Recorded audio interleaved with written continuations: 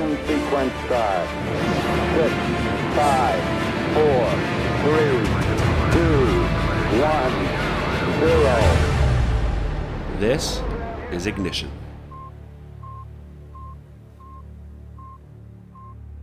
Welcome to Ignition, a radio show and podcast for the new evangelization. I'm your host, Dr. Chris Bergwald, and we want to launch your own efforts to explain the Catholic faith and to invite others to live it. Before we get into today's topic, we want to remind you that we love listener feedback. So if you've got questions about today's episode or ideas for future episodes, please contact us. There are two easy ways to do so. You can email us, ignition@sfcatholic.org. Again, ignition@sfcatholic.org. Or you can tweet at us. Use the Twitter handle @SFDiocese with the hashtag Ignition. Again, @SFDiocese, S as in Sue, F as in Falls, DIOCESE, and use the hashtag Ignition. Again, that's for any questions you have about today's episodes or ideas for future episodes. So my normal guest, my normal co-host, Father Dickinson, is not here today. So instead, I went to the ends of the earth, as some people put it. Well, the end of the continent, maybe, I guess. One of the ends of the continent. I don't know. I'm joined on the phone today by Carl Olson. No letters. Carl Olson, M.A., right, Carl?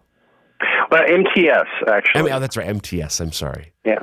So Carl and I have known each other for many years, but what I want to do, Carl, is just give you an opportunity to introduce yourself. You've been on Ignition. It's been several years now, I think, since you and I did an episode, but people can dig back through the archives to find that. But why don't you just introduce yourself a bit, who you are and what you do, which is so much, but just limit it if you can.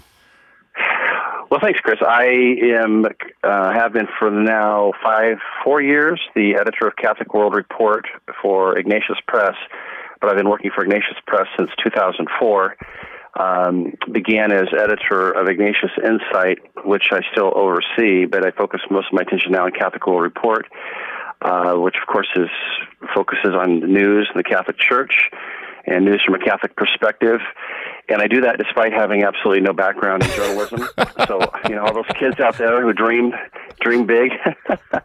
But really, since my wife and I entered the Catholic Church in 1997, we're both former evangelical Protestants, I've had the privilege and honor of being able to work in the field of writing and editing for different Catholic publications. I was editor of Envoy magazine for a couple of years, and I've written for a number of different newspapers and websites and so forth.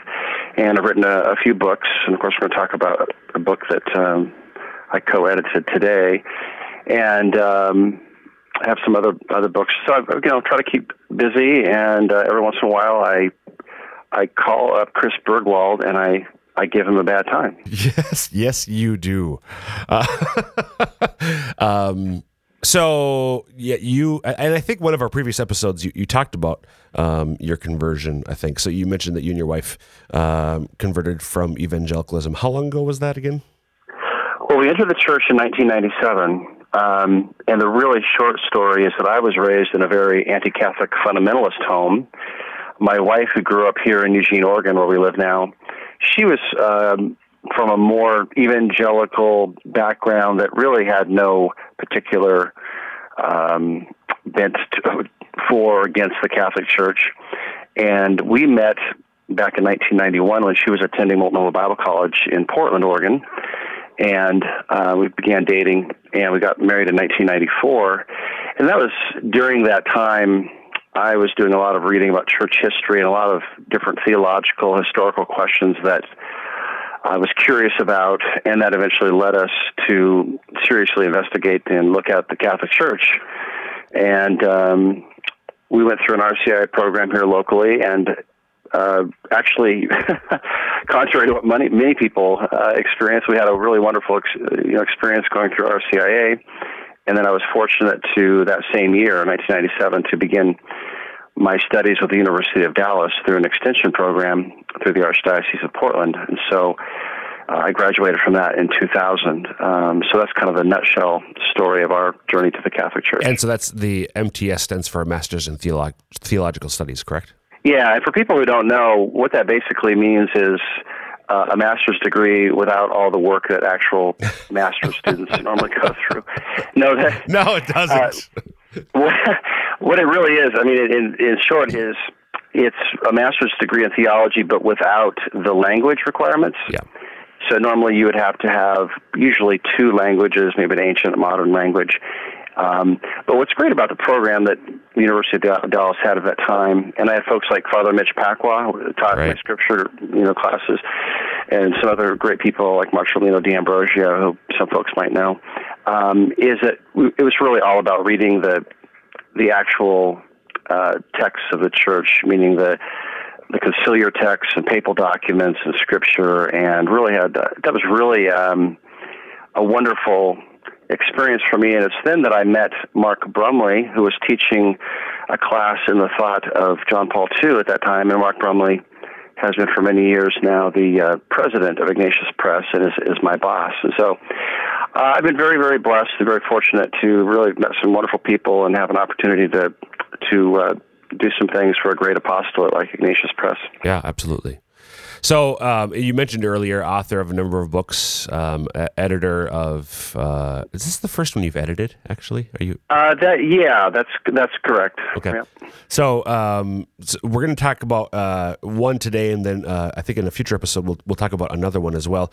But the one we're going to talk about today, you are co-editor of, I should say, with Father David McConey, who is a Jesuit, an American Jesuit, and the title is "Called to Be the Children of God: The Catholic Theology of Human Deification."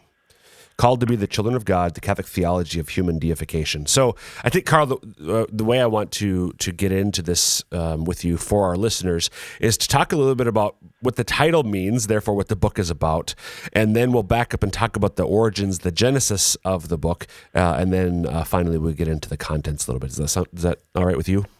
Yeah, it sounds great. And, we can start with the title, Called to Be the Children of God, which is taken, of course, from the Scripture itself, from the New Testament, and the writings of Paul, and from really this idea of being children of God is something emphasized in that way by the Apostle John. St. Paul refers often to being, sons of God, and adopted children, adopted sons of God. You see it in Galatians 4 and a lot of other places. And so that we decided on that title because it is scriptural and it really kind of sets the tone for what the entire book is about. It's funny because I've had a couple people make a remark about the subhead, the Catholic theology of human deification. Of course, as soon as people see that word deification, I think the red flags come up for some folks. Whoa. What are you talking about here? And for Catholics, I always say, well, go to the Catechism, paragraph 460, which I've described as the most shocking paragraph in the Catechism of the Catholic Church. And you'll see right there, you'll see 3 quotes from the great doctors and fathers of the Church, basically saying that God became man so that man could become God, or men could become gods. And of course, you have to unpack that. There's a lot behind that. Yeah. So hold on one second there. So for the sake of the listeners, repeat the 3 the great saints you alluded to are Athanasius, Irenaeus of Leon in the 2nd century, 3rd century. Athanasius. Saint Irenaeus for writing in the late 2nd century, and then Athanasius writing in the 4th century. The time of the Council of Nicaea, and then you have St. Thomas Aquinas, of course, the great scholastic doctor, who of course was known for flights of rhetorical fancy in all his writings, where he would just and that's I think a lot of people, not to jump too far ahead, but I think there'll be a lot of surprises in this book for a lot of people, and maybe the stuff about St. Thomas Aquinas will surprise some folks. And as you know, Chris, there's been recently a couple of books written about this whole theme of deification. Right.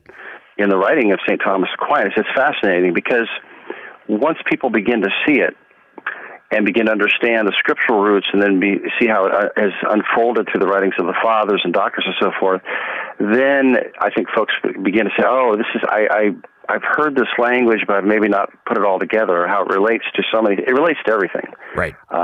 So let's go back to 460. So state again once more that the paraphrase of all 3 of those great saints. Well, if I was really had my act together, I'd have it right here in front of me.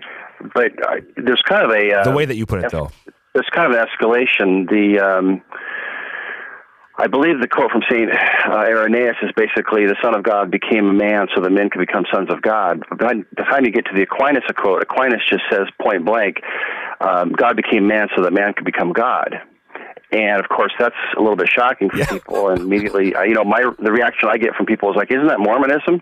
Explain that. Why do people respond that way who know a little bit about Mormon theology? Well, because I think Catholics who know their faith a little bit and who, of course, have either dealt with JWs or Mormons kind of realize that there's a form of this, a idea of deification in Mormonism. And, of course, in Mormonism, the idea is that men specifically can become gods and then have their own planet with spiritual wives. At that point, we're in a totally different trajectory. Yeah, right. The thing I would emphasize right off the top that will help folks, I think, is to understand, and I'm really convinced of this more and more, that every single belief system posits some form of deification. Even secular atheism does, because it basically says that man is God and can control his own fate and can create his own reality, this kind of language. So every person in their own way posits some form of being deified. So then the question is, which is correct and which is wrong? And of course, the Catholic understanding, which is shared by the Eastern Orthodox, is that we actually are filled with the divine life of God and become sons and daughters of God and are filled with the very triune life of God. And that's why we can talk about being deified, not through our own effort, not through our own power, but by receiving the gift given to us by the Father, through the Son, and the power of the Holy Spirit. It's a deeply Trinitarian and incarnational reality. And when you look at other forms of deification, whether it be atheism, Mormonism, etc., they vary drastically from that Christian perspective, which, of course, they have to, because the two central mysteries of the Christian faith are the Trinity and the Incarnation. And, of course, they are the two distinct mysteries of Christianity that separates it from every other form of a religious or philosophical belief. So the subtitle, The Catholic Theology of Human Deification, a way to restate that is the Catholic Church's understanding of how man is made, becomes God. Right, becomes God, shares in God's own life, becomes a child of God. And one way to look at this for folks who are trying to wrap their heads around it is that oftentimes in the West, whether folks are Protestant or Catholic, the emphasis on salvation is escaping from sin or escaping from hell. And of course, that's a very true reality. That's important, and it's bound up in this. But sometimes, not always, but sometimes the positive side of that is not emphasized. Now, we can talk generally about going to heaven, or even talk about the beatific vision. And really, those are different ways of the same reality. The way I would say it, though, is sometimes heaven is kind of like it's off there in the future, obviously. It's after I die. I hope I get to heaven. Right. Deification is, to use that language, is heaven on earth. We are actually filled with God's life now on earth through baptism, through the sacraments, through the life of the church. And so we enter into that saving communion with God here and now, and that, by God's grace, will be fully realized and consummated after our deaths. And so that's, a way of looking at it. So the going back to the title then, the main title, Called to be the Children of God. So we hear that language a lot, we're children of God. We read it in Scripture. We kind of use it, not literally everyday language, but in church language, so to speak. It's pretty common. But I think most people, including probably most Catholics, don't realize how literally true the phrase is. That we truly, as you said, at baptism and the deep and through the other sacraments, we become the children of God. What is a child but somebody who shares in the way of being, the nature of their parent? I'm a child of my parents because I share in their life. And even those who are adopted share, not necessarily in the biological life, but they share in the life of the family of their parents. that is meant not just metaphorically for us as Christians, that we're children of God, but it's meant literally because, as you said, we share in His own very life. Yeah, and I think there's 2 points here. I think that one, we are used to hearing this language of we're all children of God. Everybody's a child of God. And with all due respect to our Holy Father, who has said this several times, and by the way, I can't find any other papal pronouncements by previous popes saying that, because strictly speaking and accurately speaking, only those who have been baptized and have entered into communion with Christ through baptism are children of God. Now, we do know and believe, of course, that God is bound to His sacraments, but not limited to sacraments, and of course, there's the whole issue of those who've never heard the gospel, etc. But setting that aside, to be a child of God in the Catholic understanding is to be filled with the very divine life of God, which comes normally through baptism, or the desire for baptism. But I think what happens is we're kind of used to, in our culture, hearing, oh, we're all children of God. Well, I would say that we have to be more specific, because that's kind of a sloppy way of looking at it, and it causes confusion. We are all created by God, we're all created in the image and likeness of God, and we're all called to be children of God. And then there comes the matter of actually becoming a child of God, which again is through His grace, being filled by His grace, which, as the Catechism says in paragraph 1997, is the very Trinitarian life of God. That's what grace is. And so then the second point I would make is about adoption. As you know, my 3 children are adopted, and I think this has come home to me even more clearly that, of course, when you adopt children and you go through the legal process, they are your children. Right. I mean, there's no distinction in the law between my children and the children of somebody born biologically to them. Right. And so this is a helpful way of thinking about this reality that when we're adopted by God as children, it's not just poetry. It's not merely a nice metaphor. And I think some people kind of instinctively lean towards that. This is kind of a nice metaphor. No, it actually means that we truly do receive this gift of divine life. It's a great mystery, but there's a lot that we can know about it. And the book, as you know, goes through the tradition. It begins with Scripture and it goes all the way up through the Catechism of the Catholic Church, and it traces this theme and this reality, and you find all these different ways of expressing it and living it, so to speak, and different spiritual expressions of it in the Catholic Church, and a lot of different imagery and language used to define it and clarify it, and some of the language is metaphorical, but it all is meant to explain a very real, actual, saving reality. And the point I'd make, and then we can move on to look at the origins of the book a little bit, and then the content of the book itself. In our diocese, Carl, and I've talked to you about this before, we've been really emphasizing lately the reality of the call to discipleship and what that means, and using the language of our recent popes that we're all called. It means, among other things, to a personal relationship with Jesus Christ. And for you, as a former evangelical, very familiar language. For a lot of Catholics, not necessarily so familiar, but nonetheless, that's the language that many people use, and that including our popes. And yet, I think that a lot of people don't understand the finality of that, in the sense that it goes ultimately, the personal relationship that we're called to with Jesus Christ is not just one of friendship, but of intimacy, right, which this notion of this truth, the reality of deification, divinization, gets at.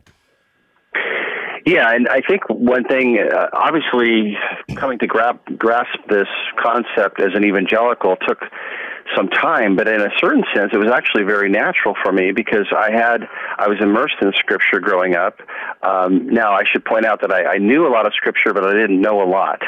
Yeah. Thankfully, I had memorized a lot of Scripture, I had read a lot of Scripture, but even as I went through Bible college, there was so much that I was learning that I was beginning to starting to plumb the depths a little bit.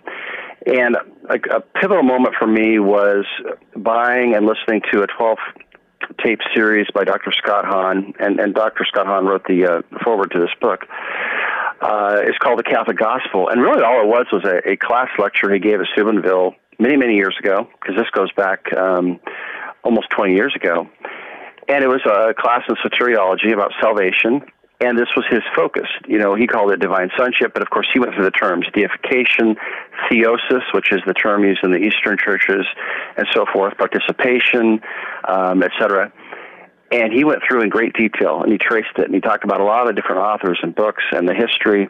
And I began, buying the books and reading more and more, and I began to see this theme in the Catechism of the Catholic Church. And of course, I was familiar with the language, a lot of the language from Scripture, whether it was from 1 John or 2 Peter or Galatians or whatever it was. And once it came together for me, it was just like, wow, this makes sense of everything. It helps make sense of the sacraments, the nature of the church, things like our relationship with the saints and the Blessed Virgin Mary.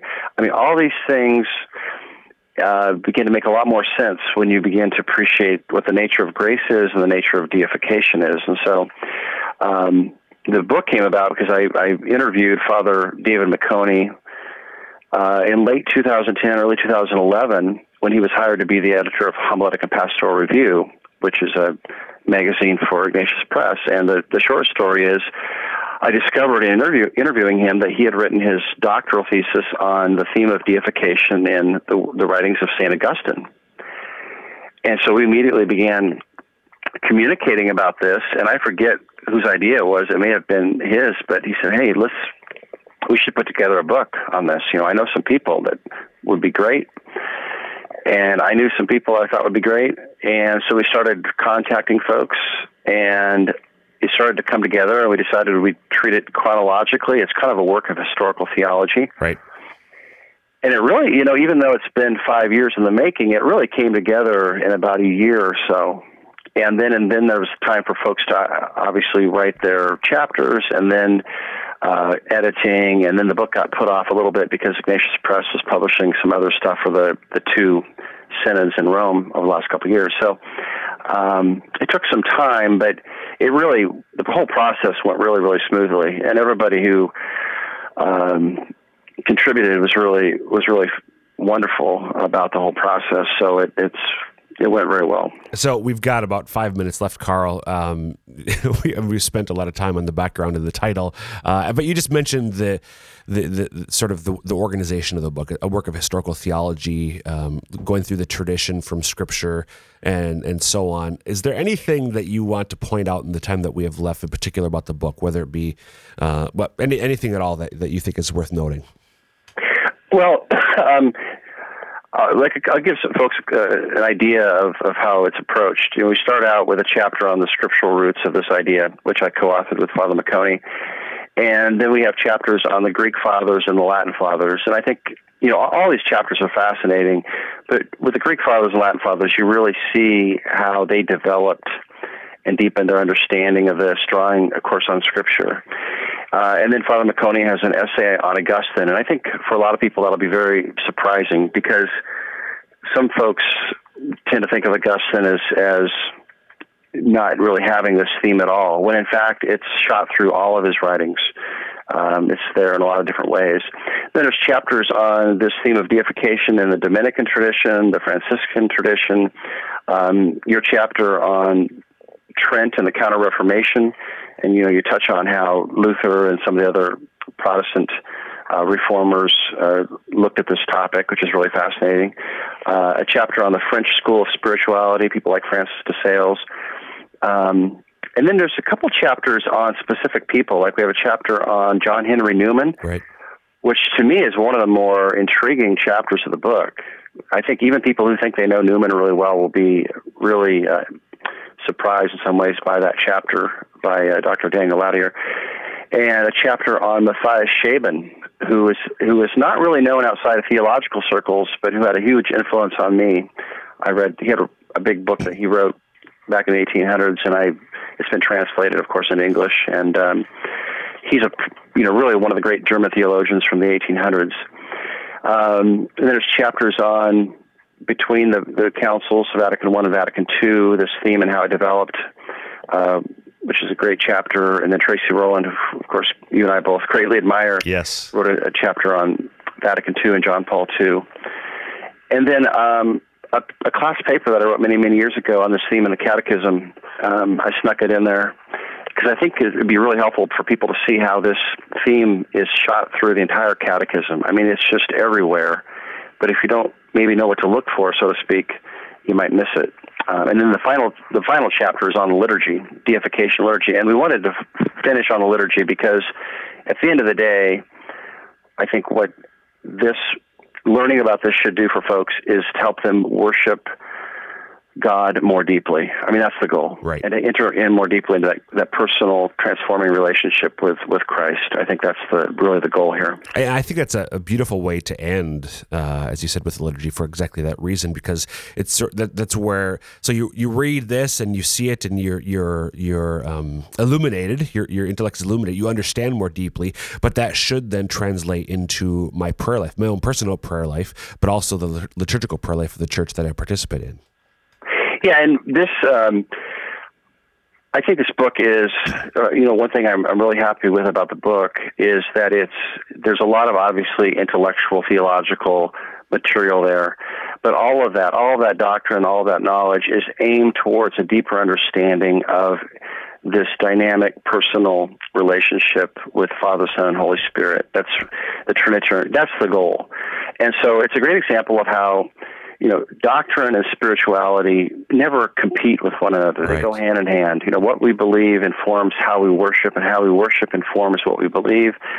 And that's really an ancient principle that is something that we should always keep in mind. And I think this book bears that out, and I think hopefully that's what readers will gain from it.